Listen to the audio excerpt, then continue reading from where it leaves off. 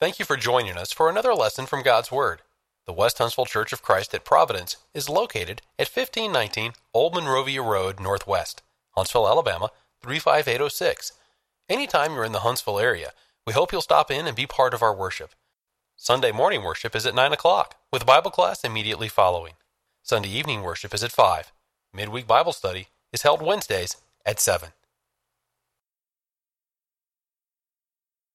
All right, everybody, let's go ahead and grab a seat and get started. Right on time with the bell, man. That never happens.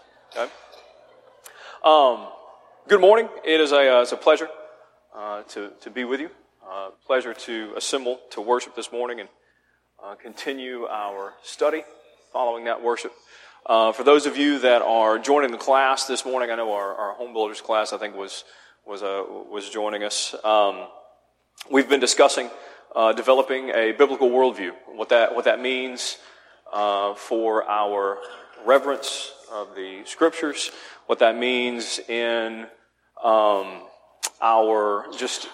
we spent several weeks kind of building that foundation of what the worldview looks like, and now we are working to apply that biblical worldview to various things. Our main idea, if you will, is that every spiritual question should be met and answered with a scriptural answer. That is our goal. And holding to the Scriptures as our authority in everything that we do. And so, like I said, we've spent several weeks building that up, and now looking at various ideas, various topics that we come in contact with. And we use the word filtering a lot. Filtering everything that comes at us through the Scriptures, but also everything that is expressed by us being filtered through the Scriptures as well, being governed by the Scriptures, so that nothing in our lives is unbound to the Scriptures. Nothing in our lives is ungoverned or untouched by the Scriptures. So, and we're going to continue that discussion today, and talking about what goes in is going to come out, and how we filter pop culture, through a biblical worldview. And before we get into that, let's ask a more foundational question, and just ask ourselves what it is that God desires from us. Right? What is God's will for us? And your mind can, I'm sure, go to several different places. Hopefully, again, your mind is going to several different scriptures, because that is obviously a question of spiritual import. Right? When you ask, well, what does God desire of us? Well, we can track through a few verses. Like Leviticus chapter 20, verses 7 and 8. You shall consecrate yourselves, therefore, and be holy, for I am the Lord your God. You shall keep my statutes and practice them. I am the Lord who sanctifies you. Also Romans 12, verses 1 and 2. I appeal to you, therefore, brothers, by the mercies of God, to present your bodies as a living sacrifice, holy and acceptable to God, which is your spiritual worship. Do not be conformed to this world, but be transformed by the renewal of your mind, and by testing you may discern what is the will of God, what is good and acceptable and perfect. Or 1 Peter 1, 14 through 16. As obedient children, do not be conformed to the passions of your former ignorance, but as he who called you is holy, you also be holy in all your conduct, since it is written, you shall be holy, for I am holy. Or 2 Timothy 2, verse 21. Therefore, if anyone cleanses himself from what is dishonorable, he will be a vessel for honorable use, set apart as holy, useful to the master of the house, ready for every good work. 1 Thessalonians chapter 4, verses 1 through 7. Finally then, brothers, we ask and urge you in the Lord Jesus, that as you received from us how you ought to walk and to please God, just as you are doing, that you do so more and more. For you know what instructions we gave you through the Lord Jesus. For this is the will of God, your sanctification, that you abstain from sexual immorality, that each one of you know how to control his own body in holiness and honor, not in the passion of lust like the Gentiles who do not know God, that no one transgress and wrong his brother in this matter, because the Lord is an avenger in all these things. As we told you beforehand and solemnly warned you, for God has not called us for impurity, but in holiness. And one more, Philippians 4 and verse 8. Finally, brothers, whatever is true, whatever is honorable, whatever is just, whatever is pure, whatever is lovely, whatever is commendable, if there is any excellence, if there is anything worthy of praise, think about these things. So, again, when we ask, what does God desire of us? We could ask, what do I need to be doing? What kind of person does God desire and expect me to be? Well, I mean, we look at all of these things. Obviously, God desires to be different. He desires for us to be holy. He desires us to be a living sacrifice, to be transformed, cleansed, sanctified, honorable, just, pure, right? All of these things, right? And in our goal to do that, we have to ask ourselves questions about everything that we come in contact with. There are questions that have to be answered. Okay, but I want to key in on one word, and that is discernment. Okay? Discernment. Now, just reminding everyone that this is a Bible class, and I know the auditorium, doesn't necessarily lend itself to a class discussion, but I'm going to ask this question anyway for your response. Okay? When you think of the word discernment, right? Now, students, don't get distracted by the next slide. I know. Okay? All right? When you think of the word discernment, what does that mean? What is discernment? Yes, Gary. Okay, applying a practical wisdom. Okay, Parker. Right, knowing what's right from wrong. Sorry, Elmer Fudd came out a little bit right there. Okay, Tom.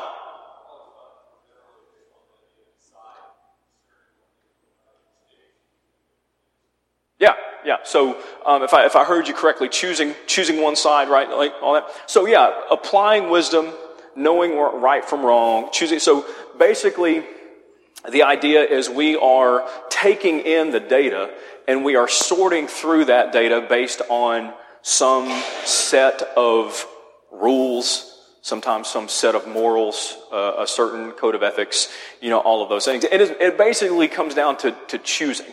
Right? And spiritual discernment, we can think of as, again, what we are trying to do with the biblical worldview. What are we allowing? We have to be discerning about what we allow in. What's the good that we allow in? What's the bad that we keep from allowing in? And again, discerning about what's the best thing to say in this situation, right? Discerning about what is the best course of action, right? And again, when we talk about the influence, of pop culture, and whether that be a lot of times, largely we tend to refer to entertainment choices, right? And that's certainly what we're going to spend some time talking about this morning. But again. We talked, let's say last week, it was actually 2 weeks ago. We talked 2 weeks ago about the flawed thinking of having different sets of rules for different situations, right? Where over here, I can do this and it's okay, but over here, I can do this and it's not okay. And of course, there are those times where it is perfectly appropriate to have certain sets of rules for different situations, right? I think about where, school has already started.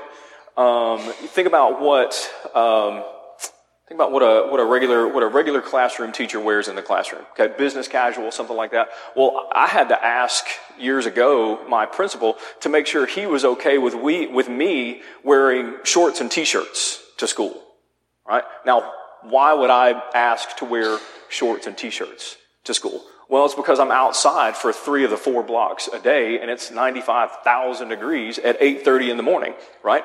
So wearing slacks and a button-down and a tie would be inappropriate on the band practice field, thankfully, right?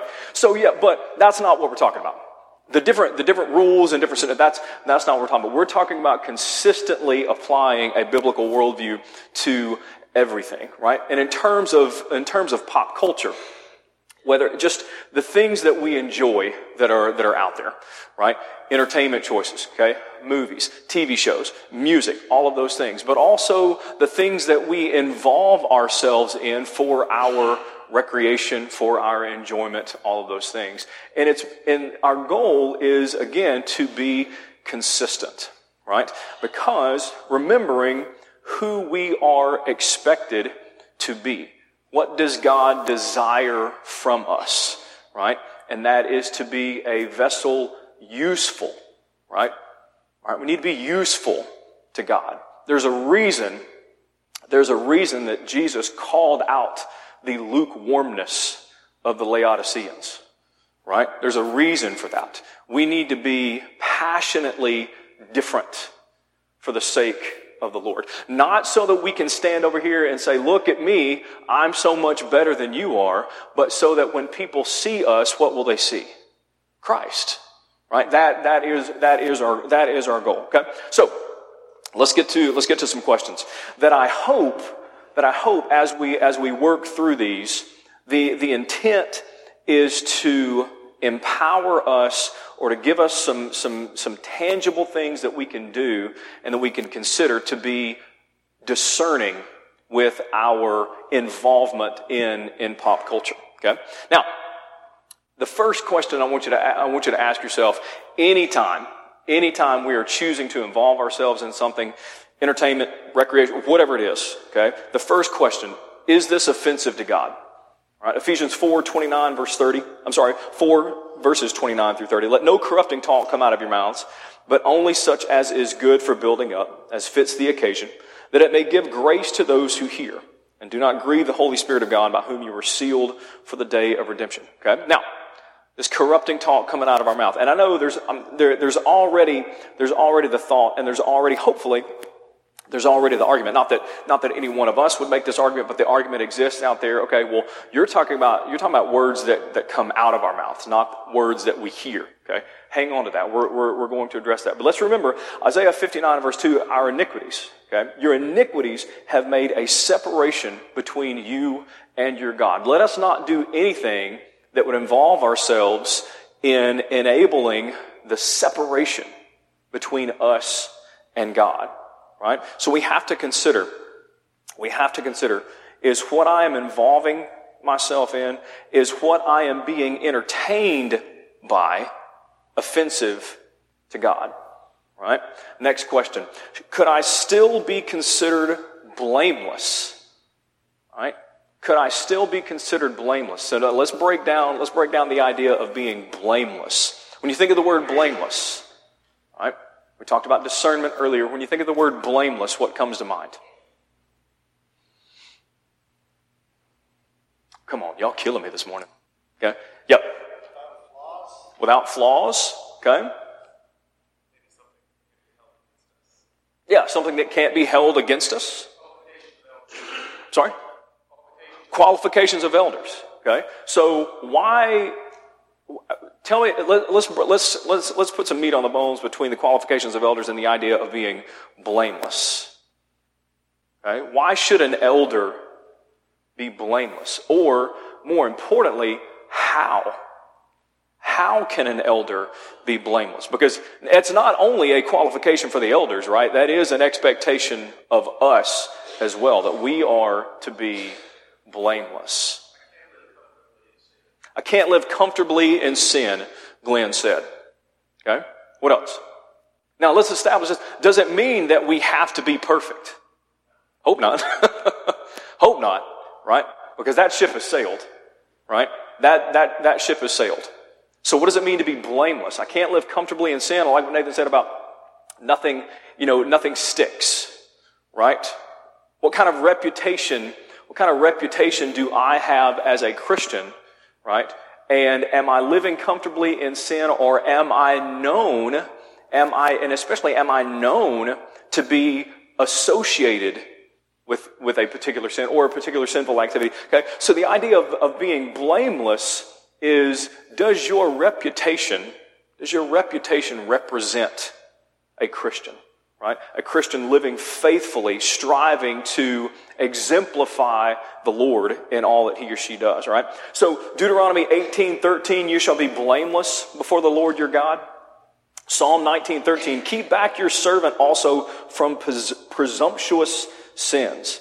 Let them not have dominion over me. Then I shall be blameless and innocent of great transgression. What is a presumptuous sin? If it's something that we want to keep away from, and it's something that we are asking the Lord to help us keep away from, what is that? Like, man, I know y'all are thinking, like, will you stop it with the word nerd stuff? I get it, okay? Presumptuous is on purpose, right? Root word being presume. I presume, well, I can do this. This is okay, right? I guess, well, this is fine. Is it? Okay? Again, presumptuous and discernment are not actually opposites, but they are not on the same end, right? They are farther apart than they are closer together. If we're going to be discerning about what is acceptable to the Lord, then we should never just presume, oh, this is fine. Okay? Again, without discerning what the scriptures actually say, right? Philippians 1, 9 through 10, and it is my prayer that your love may abound more and more with knowledge and all discernment. There's that word again. So that you may approve what is excellent and so be pure and blameless for the day of Christ. That is the ESV rendering there. Okay? So we are expected to be blameless. 1 Timothy 3 and verse 2, as was mentioned, a bishop must then be blameless. The husband of one wife, temperate, sober-minded, of good behavior, hospitable, able to teach. Okay, and those qualifications continue throughout the next several verses. So, a question, what would this do to my reputation?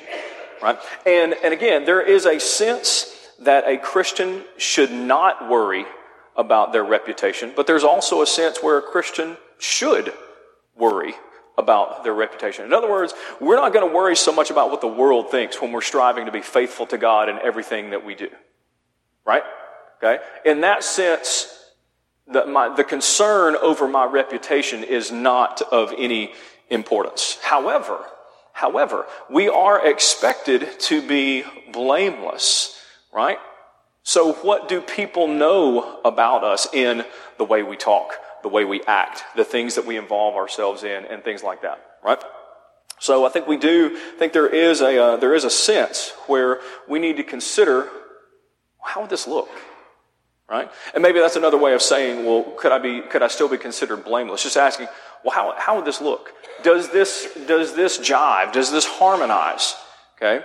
Does this work in parallel with my confession to be a Christ follower? Right? Does this harmonize with my profession? I don't mean my job, but my professing that Jesus Christ is Lord. In other words, am I doing everything I can to be as consistent as possible? Right? And again, from a verse that we read earlier, does it align with Romans 12:2? Speaking of being, as best I can to be consistent and not of the world. Romans 12:1 and 2. I beseech you therefore, brethren, by the mercies of God, that you present your bodies a living sacrifice. Right? All of the sacrifices in the Old Testament were what? Well, eventually they were all dead, right? Because that was the point, right? That was the point. That was a complete giving over, right? We are called to be a living sacrifice, okay? So we are a constant. We should be, and we should see ourselves as a constant sacrifice to the Lord, right? Okay, by the mercies of God, that you present your bodies a living sacrifice, holy, acceptable to God, which is your reasonable service, and do not be conformed to this world, but be transformed by the renewing of your mind. If I do this, if I involve myself in this, if I go to this, if I see this, if I watch this, if I listen to this, whatever that looks like at that particular time, is this going to, one, draw me closer to God, or is it going to draw me farther away from God? Is it going to make me look more like Jesus? Or is it going to make me look more like the world? Right? And again, if we're trying to be discerning, if we're trying to make sure that everything in our lives is governed by the Scriptures, these are questions that we need to ask. And, and sometimes there are areas which might be left up to personal judgment, right? There are things that might be left in the realm of personal scruples. But let's be very, very, very careful with whatever we put in that realm, okay? Let's be very, very careful with the statement that says, well, it's just up to somebody's personal judgment, okay? I think there are times where that is true, but we shouldn't be so quick to put everything in the realm of personal judgment if, and especially when, the Scriptures teach how we are to live and what our expectations are, what God's expectations are for us, right? Okay, so another one, does it align with Philippians 4:8? Right? Does it align with Philippians 4:8? Finally, brethren, whatever things are true, whatever things are noble, whatever things are just, whatever things are pure, whatever things are lovely, whatever things are of good report, if there is any virtue and if there is anything praiseworthy, meditate on these things. Okay? What are we allowing to be part of our diet in this kind of thing? Okay? What are we letting in? Right? What are we letting in? Now, if I had to guess, and I don't assume to know every person's history in this room, okay? But I know myself, and I know people, and I know humans, and I will just say that for myself, there are things in my head that I wish I had never seen, and I wish that I had never heard, and are there because I put them there. I'm not talking about accidentally seeing something, right? I'm not talking about accidentally hearing something from a coworker down the hall, right? If I had to guess, we all have stuff in our head that we wish wasn't there, right? So what are we cannot deny that once you see it, you can't unsee it. Once you hear it, you can't unhear it, right? So if we don't want those things there, then why are we so nonchalant about what we allow in? Because once they're in, they ain't coming out. And we're supposed to meditate and dwell and think about these things, these kinds of things in Philippians 4:8. So what I'm about to let in, knowing good and well that it's not going to leave. I mean, I may I saw that movie 20 years ago or whatever. But there are things that you cannot unsee. You cannot unhear. So are we being careful? Are we being discerning? And are we asking ourselves, does it align with Philippians 4:8? If it's in my mind, is it going to be something that could be found in a verse like this? Okay, so these questions, I hope, are giving us what I like to call tools in the toolbox, right? Are we being discerning, right? And I mentioned a few minutes ago the argument that comes up, goes something like this, and I think I put it up there. But the Bible says it's not what goes into a person that defiles, but what comes out. Just because I watch something doesn't mean I'm going to do the things that I watch, or I may watch a movie with profanity, but I'm not going to use the profanity myself, or just because I watch a movie or TV show that has something, sexually inappropriate, that doesn't mean I'm going to act that out. We know how that argument sounds. Well, I can involve myself. I can take this in. I can consume this, but I can make sure that it doesn't come out, right? That's basically the argument. That it doesn't matter what I take in. The only thing that matters is what it's what comes out, right? All right. Well, let's unpack that a little bit, okay? Because I am hopefully, it is my prayer humbly to challenge that argument, and hopefully we can see how flawed it is. Okay? Matthew 15, beginning in verse 10. Do I have that up there? Awesome. When he had called the multitude to himself, he said to them, "Hear and understand. Not what goes into the mouth defiles a man, but what comes out of the mouth, this defiles a man. Then his disciples came and said to him, do you know that the Pharisees were offended when they heard this saying? But he answered and said, every plant which my heavenly Father has not planted will be uprooted. Let them alone. They are blind leaders of the blind, and if the blind leads the blind, both will fall into a ditch. Then Peter answered and said to him, explain this parable to us. So Jesus said, are you also still without understanding? Do you not yet understand that whatever enters the mouth goes into the stomach as eliminated? But those things which proceed out of the mouth come from the heart, and they defile a man. For out of the heart proceed evil thoughts, murders, adulteries, fornications, thefts, false witness, blasphemies. These are the things which defile a man, but to eat with unwashed hands does not defile a man. So, did Jesus say that it's not what goes in, it's what comes out that defiles a man? Did he say that? Did he really say that? Well, yeah, he said that. I mean, we just read it. I mean, that's like, not trying to trick anybody. That's not a trick question, right? Right? He literally said that, right? Well, first of all, we have to back up and say, well, he said that, but what is he talking about, right? So what is the context of this response here, right? In other words, what came before this? Sorry? Eating with unwashed hands, right? Okay. Basically calling out the Pharisees for their legalism. And I know that's a very, very general paraphrase overview. Okay. But using this idea to call out the legalism of the Pharisees. So did Jesus actually say that it's what comes out, not that what goes in? Yes, but that is not the context of which we are talking about what goes in and what comes out. Okay, so let's continue. Look at Luke 6:45. The good person out of the good treasure of his heart produces good, and the evil person out of his evil treasure produces evil. For out of the abundance of the heart, his mouth speaks.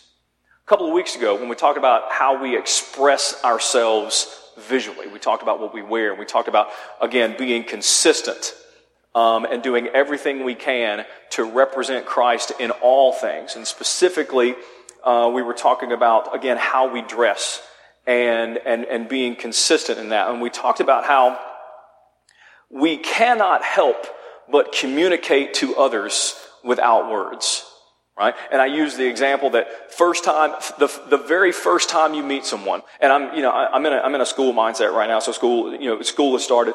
So students are in the class, and the teacher hasn't come in yet, right? First day of class. You do not know this teacher. You've never seen this teacher. The teacher walks in, and you immediately start analyzing the data that comes at you, right?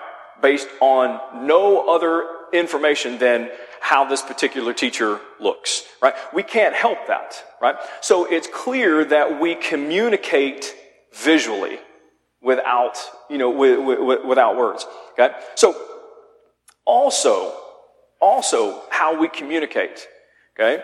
If we were at a red light, right, and let's say, after Bible class, we all depart to our respective locations, wherever that may be, and you pull up next to me at a red light, and your windows are down, and my windows are down, which we already know is false because it's 1,000 degrees outside, so the AC is obviously on, okay, right? You pull up next to me, and your windows are down, and my windows are down, and you hear whatever music is playing is just blasting out with the most incredibly offensive lyrics you've ever heard. You don't hear it, I'm not singing along, right? I'm just sitting there at the red light thinking how hot it is with the windows down. But am I communicating something to you? Oh, absolutely. Absolutely. Because we have to all admit that if the situations were reversed and it was you, I will admit to you that you are communicating to me. So where does that come from? Right? Well, what we let in is going to come out. Luke 6:45, out of the abundance of the heart, the mouth speaks. Okay? And again, we express and we communicate in way more ways than just words. Right? So what we let in what we let in is going to come out. We're going to talk about that in just a little bit, about how it comes out. Okay? But Matthew 5:28 says, "But I say to you that everyone who looks at a woman with lustful intent has already committed adultery with her in his heart." Now, some of you are thinking, man, that's a huge left turn. How did all of a sudden we're talking about lusting and adultery and all that stuff? What's the connection here?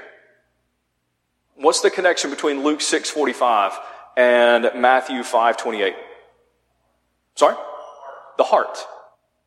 That's where it starts. That's where it starts. There are multiple emotional and spiritual hurdles that have to be jumped before the first physical barrier gets broken down in an adulterous relationship. Why is that? Because it starts in the heart. So we have to be incredibly careful about what we allow into our hearts, because it is going to come out. It is going to affect us in some way. James 4 verse 8 says, "Draw near to God, and He will draw near to you. Cleanse your hands, you sinners, and purify your hearts." Why? Because out of the abundance of the heart, the mouth speaks. What we allow in is going to come out. And God is going to test the heart. 1 Thessalonians 2 and verse 4.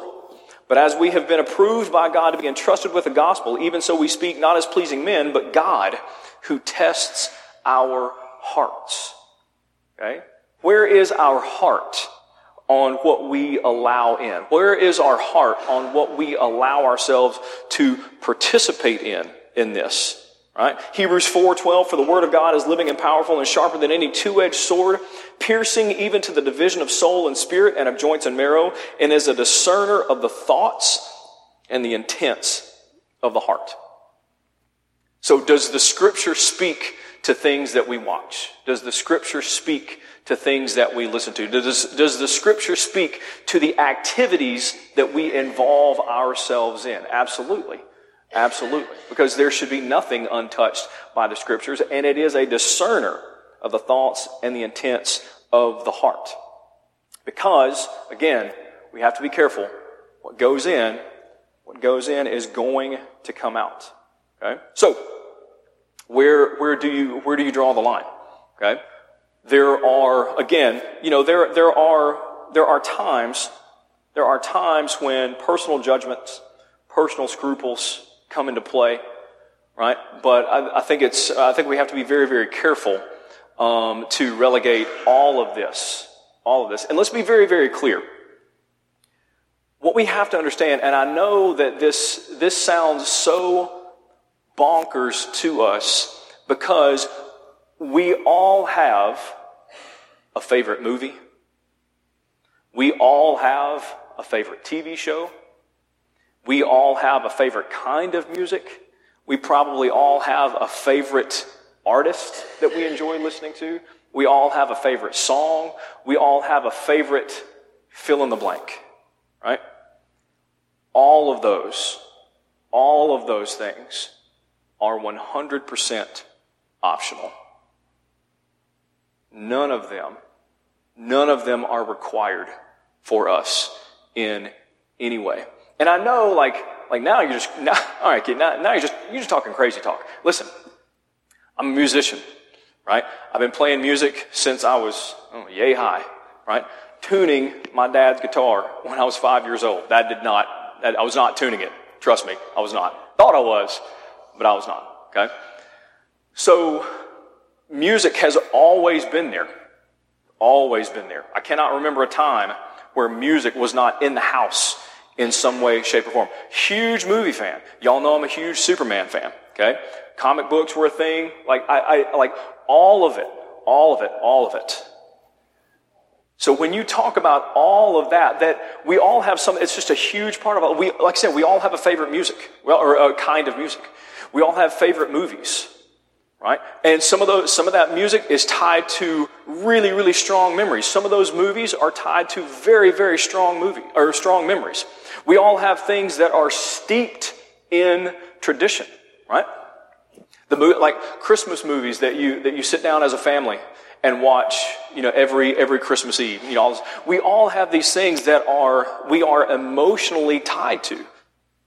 But shouldn't that give us pause when we realize that, of how strong an influence those things can be? Shouldn't that give us pause and be even more discerning about what we allow ourselves to form emotional attachments to, knowing good and well about how strong those attachments can be? Right?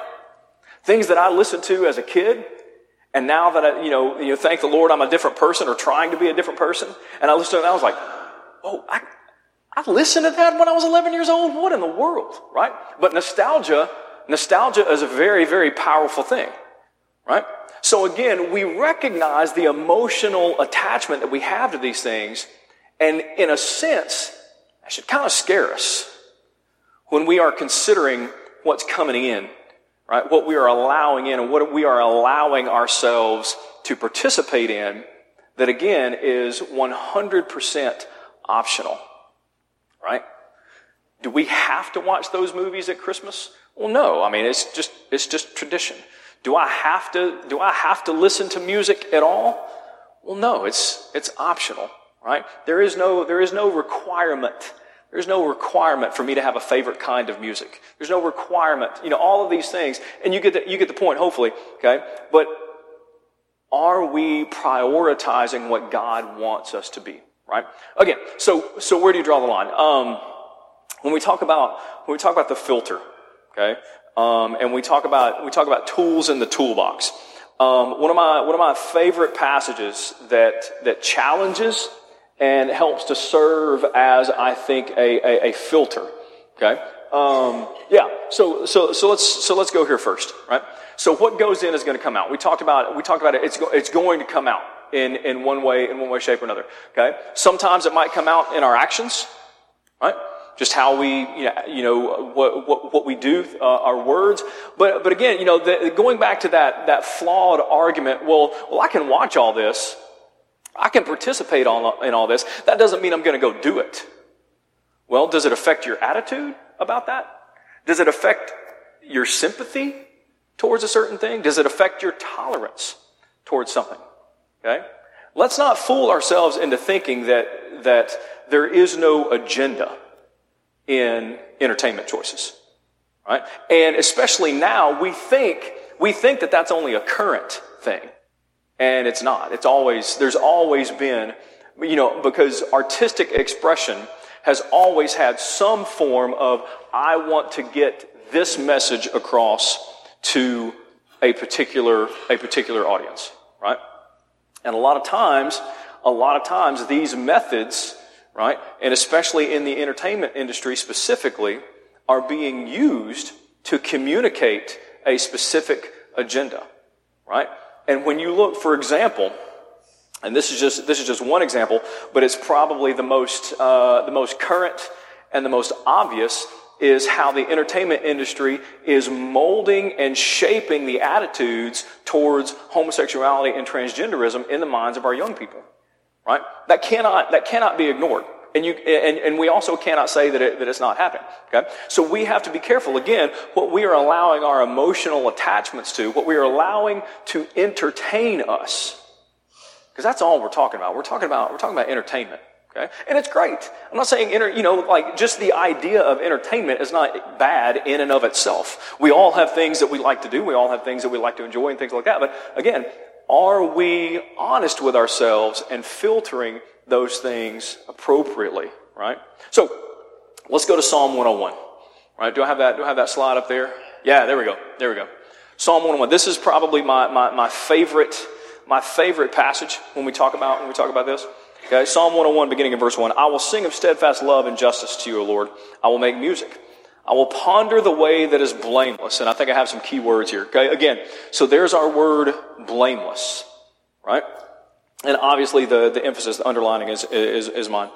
Oh, when will you come to me? I will walk with integrity. Now, let's stop right there. And integrity is one of those things, C.S. Lewis popularly defined integrity as what? Anybody know? Integrity. Nobody? Did I mess you up with C.S. Lewis? Okay. If you didn't know it was C.S. Lewis, you've probably heard the definition. Okay. Doing the right thing when no one's looking.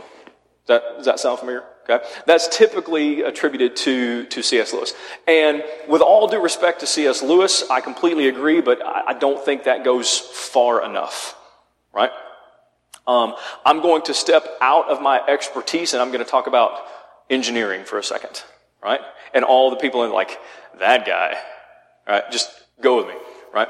When you think about structural integrity, okay, the structural integrity of a bridge or any structure, but let's use a bridge for example. You think about structural integrity, right? How many places in that structure could be deemed a weak point before you are willing to say, well, that bridge just does not have structural integrity? It's not many, right? I'm not gonna walk across that bridge knowing that it has a weak point, okay, a dangerous weak point, right? So what I mean by that is integrity, yes, is doing the right thing when no one's looking, but it also has to include on a consistent basis, right? It's about consistently doing the right thing. And of course, again, we're going to mess up, right? We're going to make mistakes, but hopefully in our efforts to be blameless and in our efforts to have integrity, we're going to make those right. And we're going to strive to make sure that we are, again, consistently living the scriptures to the very best of our ability, because it's not enough to do the right thing when no one's looking one time, right? If I do one right thing, I doubt that we would assign that integrity, right? But someone that strives to do the right thing every time, right? Someone that can be counted on to be trusted because you know that they're going to do everything they can to do the right thing every time. Then we might describe that person as having integrity, right? So back to the scriptures. Oh, when will you come to me? I will walk with integrity of heart within my house. You know, it's interesting. Again, we're talking about the heart, right? We're not talking about what people on the outside see, right? Because we're talking about being viewed by God as having integrity, who we've already talked about discerns and tests the heart, right? And it's interesting here. I will walk with integrity of heart within my house. In other words, when it's just me, there's nobody else. It's not talking about I'm going to walk with integrity in the public square, right? I'm not going to walk with integrity at the gates of the temple, which obviously, yes, I'm going to, but not just there. I'm going to walk with integrity in my heart, in my house, within my house, okay? And here's our filter. I will not set before my eyes anything that is worthless, right? How are we doing on that? Are we filtering everything that comes at us through a scripture like Psalm 101? Okay? I hate the work of those who fall away. It shall not cling to me. A perverse heart shall be far from me. I will know nothing of evil. It's challenging. It's hard because it's so counterculture. Well, I mean, do I need to throw my TV away? Well, I mean, if it's causing you to stumble, yeah. Right? And that sounds extreme, and that sounds zealotous. Right? That's not a word, but I just made it up, so now it is. Okay? But how much do we care about being pleasing to God? You know, we've talked, one of our kind of recurring themes is, are we really, really striving to take the idea of holiness seriously? And again, I've said that we would all do well. We would all do well to spend more time contemplating what it actually means to be holy, right? And Colossians 3:16, that's one of our go-tos, right? And I don't use that. I don't mean that, you know, in a disrespectful way.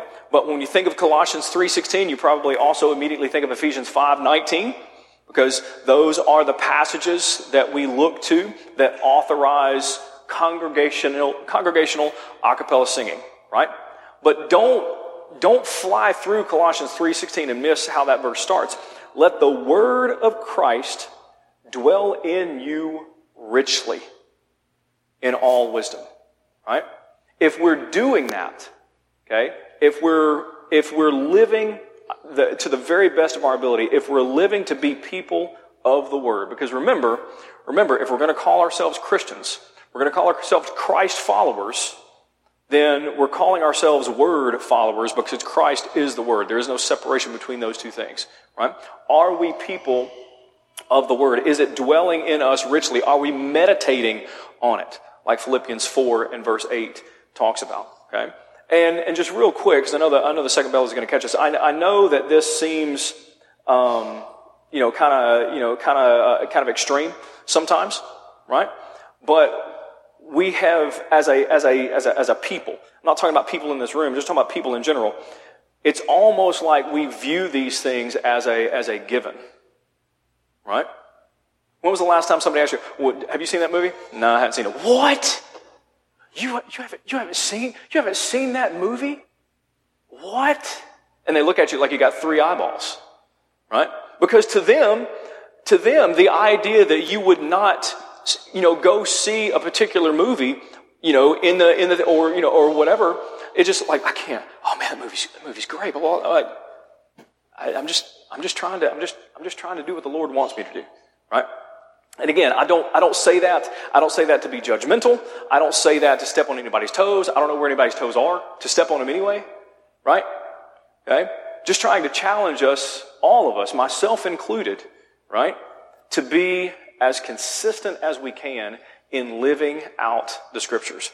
Okay? And there are tools available that will, especially in terms of entertainment choices and things like that. There are websites out there that will give you the content warnings, that will break it down for you. There are filtering tools to help you be more discerning, right? And to help protect you and your family from something that you might not want to get in, right? So, if there are tools out there, then by all means, let's use them. Let's not use them as an excuse to do whatever we want to. Because whatever man-made tools exist, they're not going to trump the tool of the Scriptures, right? So are we filtering first? Are we filtering everything that comes at us through the Scriptures? And are we filtering everything that leaves us from the Scriptures as well? So I appreciate the class. We're going to go ahead and stop there because I know that second bell is going to catch us. Really looking forward to the rest of our time, Lord willing. And thank you guys for the discussion and the encouragement. You're dismissed. We hope you have enjoyed this lesson from God's Word. If you would like to continue your study of New Testament Christianity, please send your name and address to World Bible School, West Huntsville Church of Christ, 1519 Old Monrovia Road Northwest, Huntsville, Alabama, 35806. Or if you prefer, send your name and address by email to wbs@westhuntsville.org.